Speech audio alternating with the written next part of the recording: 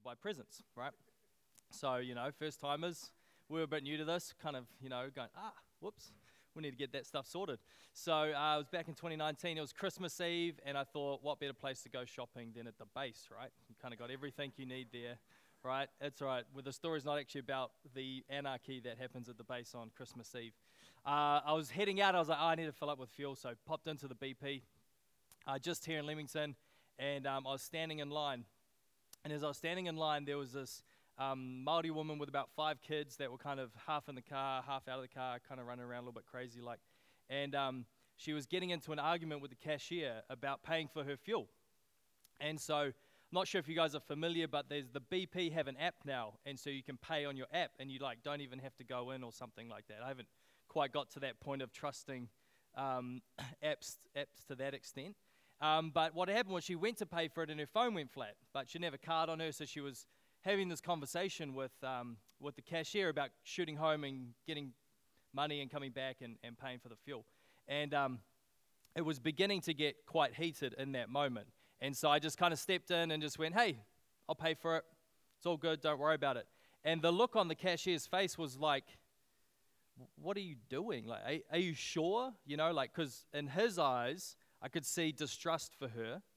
And so when I came forward to pay, it was a bit like, I think she might be trying to scam us here, kind of situation. Like she was, it just didn't seem right, the situation that was happening. And one of the reasons that I actually stepped in was not so much out of a philanthropic heart or anything like that. I just kind of saw an opportunity to pay for someone and then talk to them about church and Jesus afterwards. But actually, initially, when I saw this woman, I saw my best friend's sister-in-law, who I knew quite well. They live in Australia now, but when I saw her, that's who I saw. She looked very similar to her, and so I just went, if that was her, what would I do in this situation? And then I took it a step further. I thought, well, if this was Jess, what would I expect someone to do in this situation?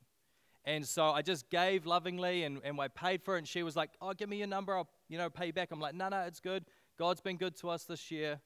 That's for you. Go and have a Merry Christmas. And we got chatting about other stuff afterwards and different things like that. And this is not a story to puff up my great love for people. I don't do it very often. It was a very rare thing that happens in my life. But at that moment, that's the urge that I felt, that the desire that God had put in my heart was to love this woman in this way. But something interesting happened in that was, as the guy first looked at me when I offered it, I almost felt embarrassed for offering. I felt almost a bit shamed that I would be loving in this way. And I don't know about you guys, but I seem to be observing that our culture is becoming more and more sort of shame-based. And so for the older generation here, you guys might not experience it quite as much, but our young people and our young adults in particular in the world that they live in are starting to experience a world where if you do the wrong thing, you will be publicly shamed for it, right? And so the problem is what's right and wrong has changed, and so all that has changed. But one of the other things that I noticed that happens in my life as well as in other people's lives, I think, is that we are so worried about being embarrassed and shamed for the wrong thing and standing out for the wrong thing that sometimes we also hide from doing the right thing as well. And I don't know if you guys have experienced this, where maybe you've seen the right thing that it is to do, but something's just held you back because you're worried about being embarrassed for doing the right thing. You're worried that someone might look for a reason to shame you, even though you're doing the right thing.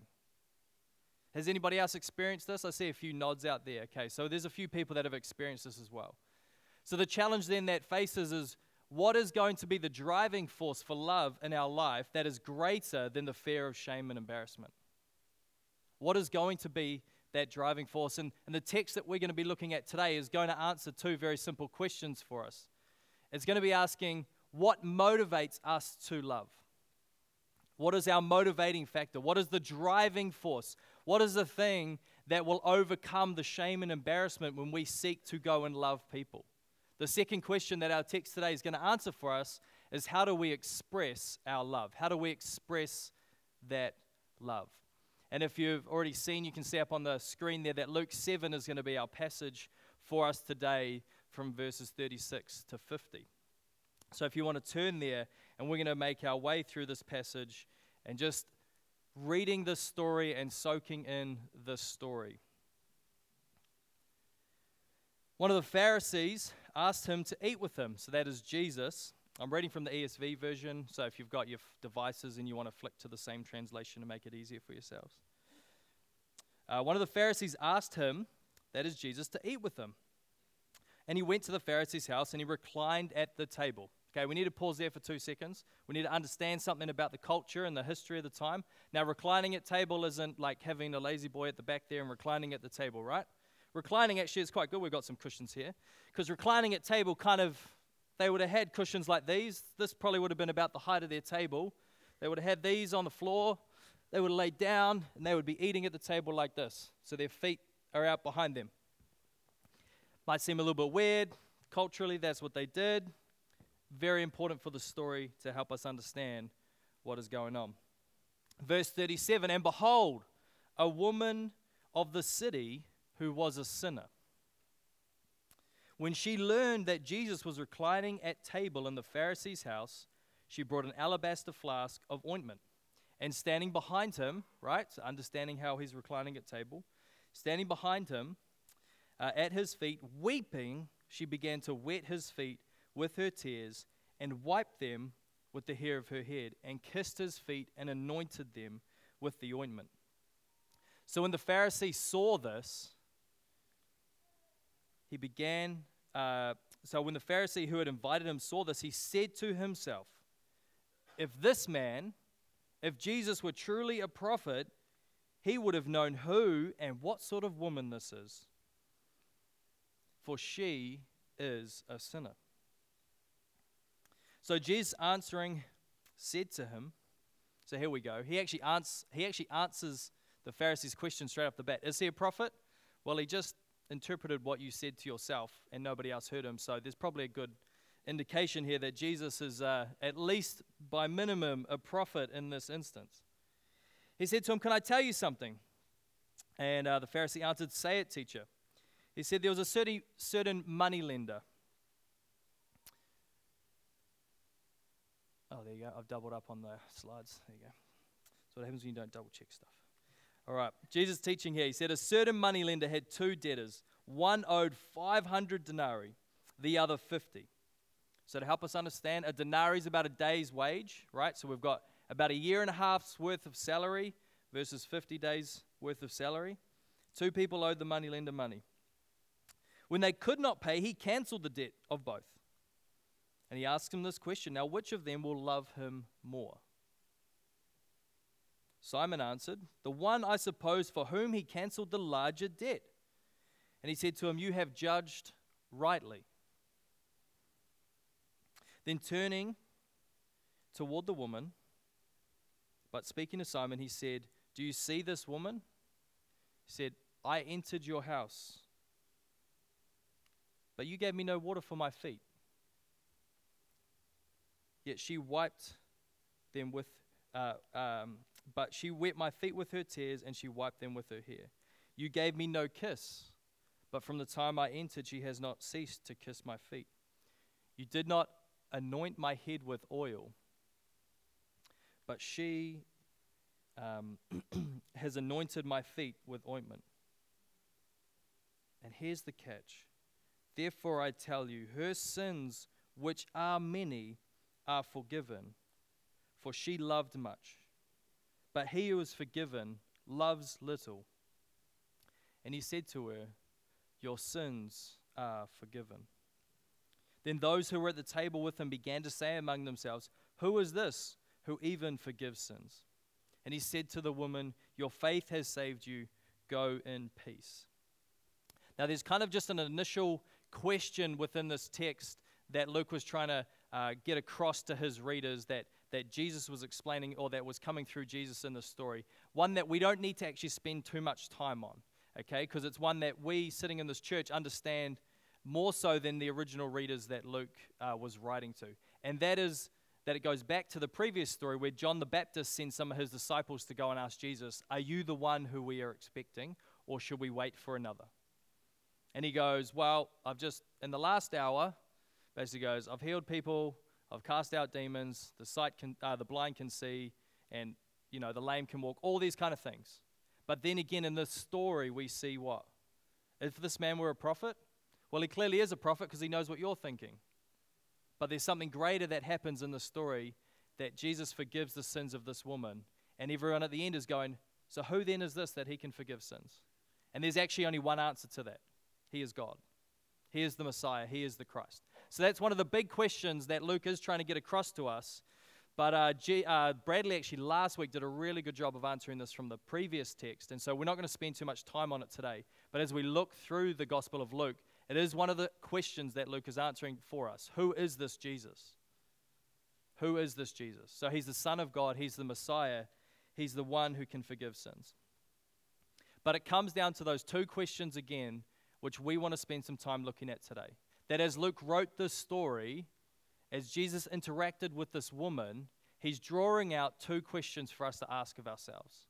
So what motivates us to love, and how do we express our love? Now, hopefully, if you were listening with reasonable intent, you would have got out of it pretty quickly that there is a very obvious reason for us to love, right? Forgiveness. God's great forgiveness. You see, we see in this story that God's forgiveness is given freely without regard to social status.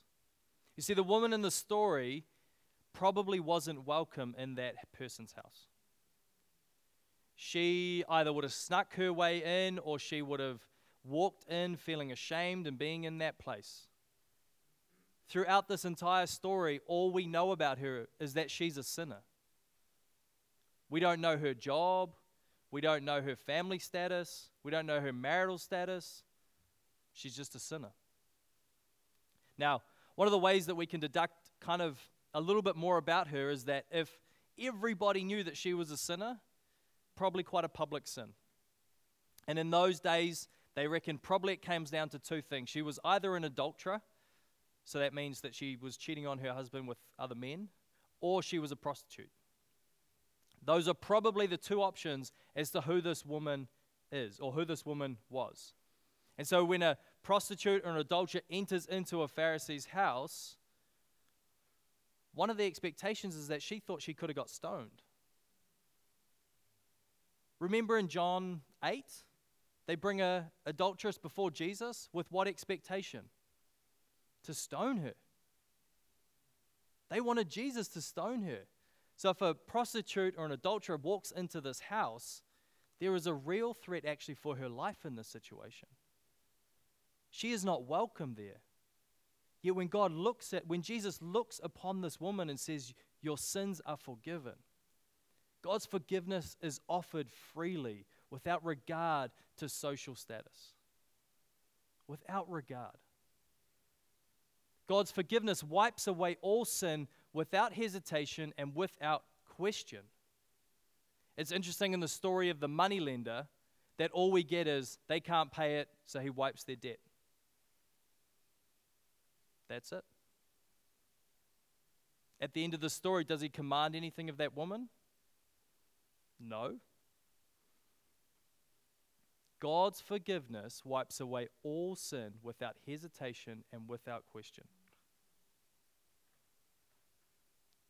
One of the challenges that we face with this is that often our forgiveness doesn't come in this way. And it's a challenge because I think sometimes I actually find it really hard sometimes to fully understand how God can forgive in this way. Because there are some bad people in the world. I am a bad person in this world. I look at my sin and think, how could God truly forgive all of that without hesitation and without question? Man, God is good. This is the Jesus that this woman saw and experienced. Finally, God's forgiveness leaves people in awe and it changes them. Building off that point, we see at the end of the story that people are surprised. Who then is this who even forgives sins? But could you imagine that conversation heading home from this event? She's forgiven? Really? Not the Pharisee? What is going on here? But what does it leave for this woman? She is weeping. She is broken. She is pouring ointment. She is kissing someone's feet. Now, this isn't like kissing our feet after wearing shoes all day in an office, and it's really nice. Jesus has been walking around in dirt and in dust and bugs and all this nonsense. And she was kissing his feet. That is a life changed when she experienced Jesus. A life changed. Which leads us to the next point. So God has a great forgiveness for us. For every single one of us. Some of us here may not have experienced this forgiveness yet. I pray that today you will. I pray that today you will understand that God's forgiveness is for every single one of you. Without question and without hesitation, without regard to your social status, without regard to what sin you've done in the past, what you might walk in here carrying or bearing, God's forgiveness is for you. It is a great forgiveness. So that is our motivating factor. Because a great forgiveness, according to this story, leads to what? Great love. He who has been forgiven much, or the person who has been forgiven much, loves much. A great forgiveness equals a great love. But there's something about this love. It's a bit different to the love that we experience in this world, isn't it?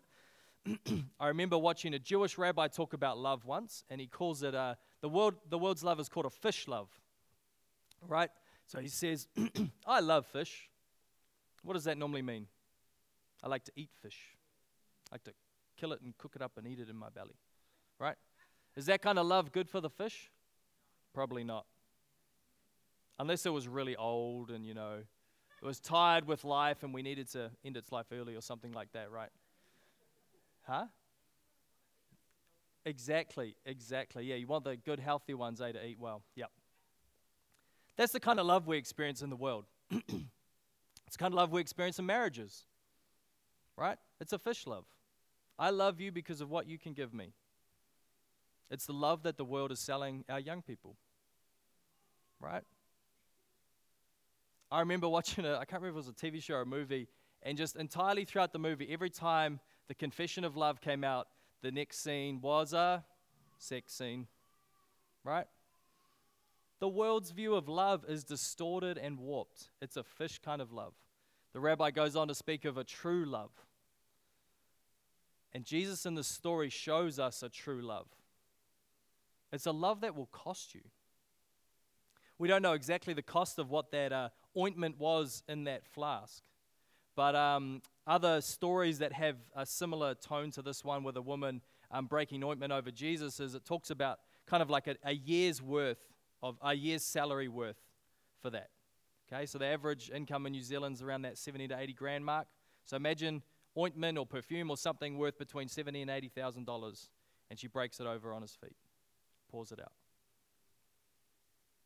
A great forgiveness from God brings a great love in our life, but that love is going to cost us. It may cost us with our money.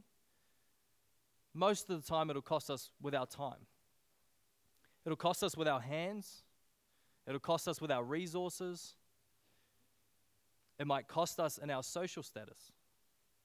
It might cost us in how people view us in our workplace. But if we are truly experiencing, if we're truly understanding the great forgiveness of God, the love that comes out of that will be a love that will cost us. It's also a love that is extravagant. A love that is extravagant. Again, think of that money that poured into that ointment that she then just poured on Jesus' feet. It's extravagant in the sense that she didn't bring water and a towel or anything like that. She just used what she had. In that room, everybody stopped and saw what was happening. It was an extravagant kind of love. But the amazing thing is I can love extravagantly because the forgiveness is extravagant. The forgiveness covers an eternal amount of sin. Therefore, my love is going to be extravagant. Finally, from this story, we get a love that is unashamed. We see in the story a woman who probably shouldn't have been there. Pharisee wouldn't have wanted her there. In that room, Jesus was probably the only person who was happy to see her there. But she went anyway. Could you imagine if we were at a room, at a table, and something like this happened? Be a little embarrassed. Might think of her in a little bit of a different way. Judgment might come through our minds. As much as we wouldn't want to, in a social setting like that, that would just cross our mind. We might not act out of it, but it would come to our thoughts. When was the last time we loved in a way that people around us looked at us and were almost embarrassed for the way that we loved? I can't remember the last time I loved in that way.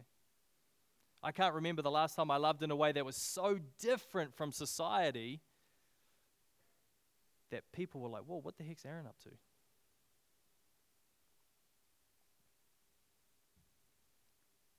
Could you say you've ever done that? Could I say I've ever done that? You know, it's challenging. A love that is unashamed, that doesn't care what people think about us, that doesn't care what the response is going to be, that we know that in that moment, to love God well and to love the person that God's put in our life might bring shame upon us, but we don't care. And why? Because the love for that person is connected to the forgiveness of God. Is it not? It is a great forgiveness. You know, as we go through this series of seeing Jesus, we are trying to go back and sit in that place and see Jesus for who he truly was. How would you respond in a situation like that? This woman, upon seeing Jesus, breaks down in tears. I was trying to understand this kind of concept between a great forgiveness and a little forgiveness, right? Both are required, okay? Both are forgiven. It's an interesting part of the story, right, is Jesus is still offering forgiveness to the Pharisee. He's just saying it might be different. When I look at this story, I can often see myself as a Pharisee. I grew up in the church, Christian parents, Christian grandparents, no wild teenage years of doing too many bad things, you know. That's how we might view it. And so I kind of go, well, my forgiveness isn't as big as that person's forgiveness. But then there's something in that maybe I'm viewing forgiveness wrong sometimes. By just being forgiven for the actions that I've done wrong. Instead of understanding at the core of me being a sinner is eternal separation from God. All of us, one sin, many sins, doesn't matter, leads to eternal separation from God. For that to be forgiven is a great forgiveness. For that to be forgiven is a great forgiveness. We see in the story that Jesus just goes, your sins are forgiven. Wouldn't that be nice? But Jesus could do that knowing what was to come. Death on a cross. Payment for our sin. So that you and I could experience forgiveness freely without regard to our social status. That we would be given forgiveness without hesitation and without question. One of the things I find challenging in this passage is Jesus doesn't give us any commands. He doesn't say, now go and be forgiven to all of us reading or the others sitting there. He also doesn't say to this woman, now go and love me heaps. He just says, you're forgiven. And she loves extravagantly and loves unashamed. You know, often as Christians, and I've experienced this growing up in the church too, when it comes to something that we don't want to do, we kind of have to find a command in the Bible so we can be like, Jesus actually told me to do this. Anybody else done that before? Just me? Okay, cool. That's all right. You can all confess your sins later. That's fine. No. You know, sometimes when it's like, do I truly have to evangelize? Oh, yeah, the Bible says that I actually have to do that. Do I truly have to love my neighbor? Oh, yeah, the Bible, Jesus commands me to love my neighbor. Do I have to love my enemy? I don't really like them very much. Jesus commands us to pray and love for our enemy. We need to kind of go looking for those commands when it comes to things that we don't want to do. This woman wasn't looking for a command. In her experience of a great forgiveness from Jesus, she responds immediately and without hesitation to a love that is unashamed. What a challenge that is for us, to wake up each day reminding ourselves of the forgiveness of God, so that it will produce a great love in our lives. One of the things I want to do to close here is actually to offer you guys a couple minutes to reflect on this. Because often otherwise we'll go into a song and then we'll close and then you'll talk and probably we'll forget. That's right. I've grown up in church. It happens. I get it. So what I want you to do, take a couple minutes and to just dwell on this question. And to dwell on what Jesus said, that he says, I tell you, her sins which are many are forgiven, for she loved much. But he who is forgiven little loves little. I want you to just pause and reflect on that. Have you been forgiven much or forgiven little? And then how will you love and respond to that? Think extravagantly. Think unashamedly. Think about the cost. Think about all those things. Just take a couple minutes now and just ask God to reveal to you how you're going to love in response to this.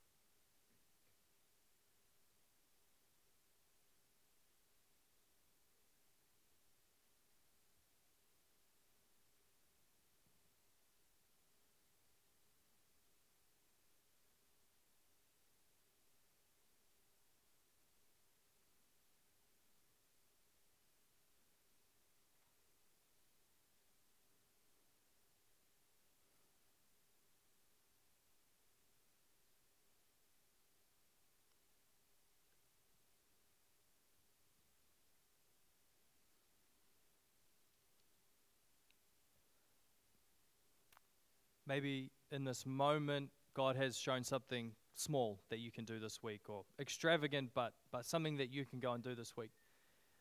But I also have a feeling, and I was talking about this with Jeremy on Friday, that maybe somebody here actually has started to think of a way that we as a church could do something, or that maybe that's something that bigger than what you could just do in this week, and you would love to talk about it. Richard kind of said at the start that there are no electives this morning, and that is true, but as is the lateness of the year, the lateness of things, popping up.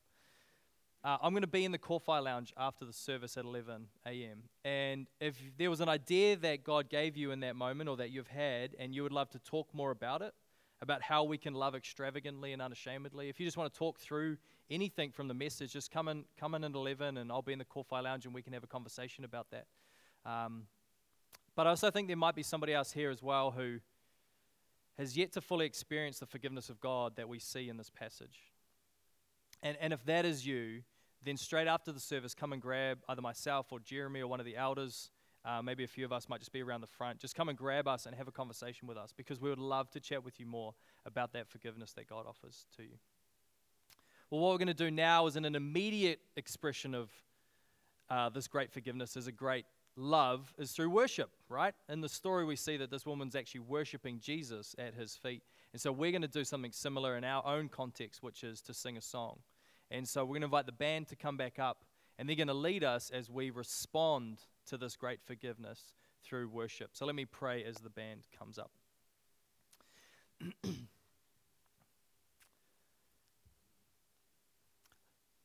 Father, as we read this story this morning, I pray, Lord, that you will use it to confront maybe our view of our own sin, thinking that it is little. Help us to understand the greatness and the depth of our sin, Lord. But Father, not to just leave us wallowing in our self-pity in that space, Lord, but to truly understand your great forgiveness that comes without question and hesitation to all who have faith and trust in you. Father, we know that we can't muster up this kind of love ourselves. We can't will it into fruition, Lord. That it has to come from your Spirit working inside our lives, working in us to give us new desires. Father, this week give us eyes to see those who need our extravagant love. Lord, as we lead up to Christmas time, and it is a time of giving, may we give out of the goodness of your love, not just our love. Father, may we be a church united around your forgiveness and your gospel. That when people see us, they see a community of believers loving this community extravagantly and unashamed, Lord, to say this is why we're doing it. As we come now and we worship you and we respond, may it bring a smile to your face. We pray for this in Jesus' name.